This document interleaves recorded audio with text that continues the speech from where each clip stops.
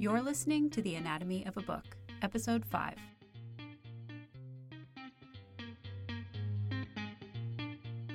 Have you ever wanted to know what it takes to write a book? I'm sharing all the gritty details in these weekly audio journal entries recorded as I work on my third book. Follow along with my trials and triumphs as I go from an empty page to a published book. I'm your host, Dr. Katie Linder.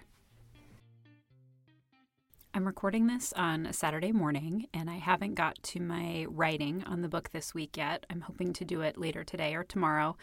I have found for this book that weekend writing is really becoming the pattern of how I'm getting some things done. And I thought I would just share, since I haven't written anything yet this week, just a couple of things that I've been thinking about. Because one of the things that's really important to me when I do weekend writing is that during the week I'm still thinking about the book and still thinking about what I might want to include. So one of the things that I kind of had on my mind this week was, so this third book is a workbook style book, and it's meant to include some kind of activities and reflective questions and really just a more applied perspective of how people can think about managing their academic identities online. There have been some other books that are more theoretical and a little more abstract, and I really wanted to do something that was useful to people. But it's going to be a little bit lighter on research than my most recent book, at least I think it is. And I want it to be taken seriously. I think that that's one of the challenges of writing a professional book, is that if you do include more activities throughout the book, it may be more useful to people, but will it be taken seriously? And so I was thinking this week about the introduction and how I really wanted to kind of introduce people to what the book was going to be and how they could use it. And I started thinking about, well, what would I do if this was a workshop? Because that's something that I have a lot of experience with, is engaging people in workshop settings. And, how might I shape an icebreaker for a workshop about this? Or what kind of activities might I include if I was just doing kind of an introduction for people? And, my immediate thought was, well, that's too informal. That's not something that you would want to include in this book. But then I was thinking about it, and I was, one of the skill sets that I bring to the authorship of this book is this background in workshop development and facilitation. And maybe that's something that is really going to be something I can bring to this book in a way that it really enhances the book. And so I thought, I'm just going to allow this brainstorming to take place. So that's something I'm going to do later this weekend, is just kind of think about, if this was a workshop, how can I design the chapters around, particular objectives of what I might want to cover? And maybe that's one way of thinking about the different activities that I might want to include in each chapter. So that's exciting. I'm excited to start thinking about that and to just start jotting down some notes about what that might look like. And that got me thinking about how for this book and for my other books as well, they were really about practicing the art of what I call layering. And when I do any large writing project, this is something I think that keeps me from being, really nervous about how I'm going to get it all done, is I really just start by putting down kind of a base layer of, what are the kinds of, sketching out in some ways actually, or outlining. What are the major things I want to talk about? And I don't have to have, the words perfect. I don't have to know every single citation that's going to go into that chapter, but just kind of doing that base layer of what do I think is going to be in it. And then as I start kind of sketching out that base layer, I start to realize, I really need to read a little more about X topic before I can talk about it. It just gives me a better sense of how to proceed forward with the kinds of information that I might need to include in that particular chapter.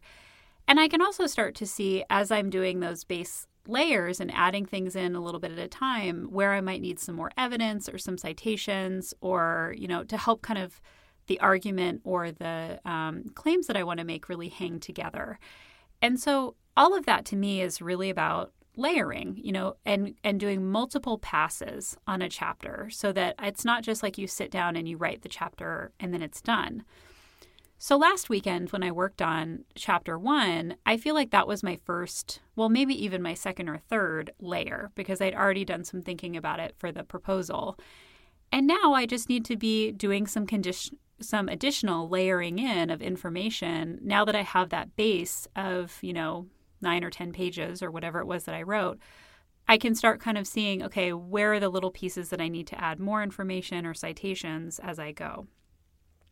And I've really just found that small pieces really do add up to a book, and that it isn't, when you think about it as just a book, it's too much. I mean, I think it's just too much for our brains to wrap themselves around. But when you realize that it's really just taking a lot of little things and piecing them together in a particular way based on, your expertise, your experience, what you think your audience needs to know, then all those little pieces end up adding themselves up into a larger project. So I'm also really excited to see that come together and to see how all the chapters will fit and if the order that I've chosen is really going to be what it needs to be or if I'll need to tweak it as I go. So starting to think this week really about what are the ways that I need to be incorporating my own kind of unique background as an author into this book. What are some of the ways that I can enhance it? And then how can I be kind of layering different things together to eventually make what will be a completed book?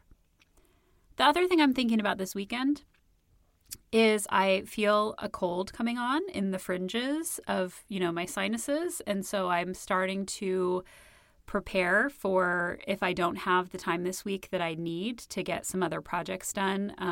I always like to hope for the best, but plan for the worst when it comes to illness. And so I'm just starting to kind of knock some things out. And that was actually why I didn't get to my writing this morning yet. I wanted to get some other things done that were a little more time sensitive. And then I'll be taking a nap this afternoon, drinking some tea, and keeping my fingers crossed that I can keep this cold that's waiting in the wings actually in the wings. So what's interesting about that, though, is I feel even more motivated to get writing done because I just don't know what's coming in terms of my own energy levels and how much I'll be able to commit to it in the coming days. So it's definitely something that I'm motivated to get to this afternoon or early tomorrow to make sure that it does get done. So that's kind of what's going on this week.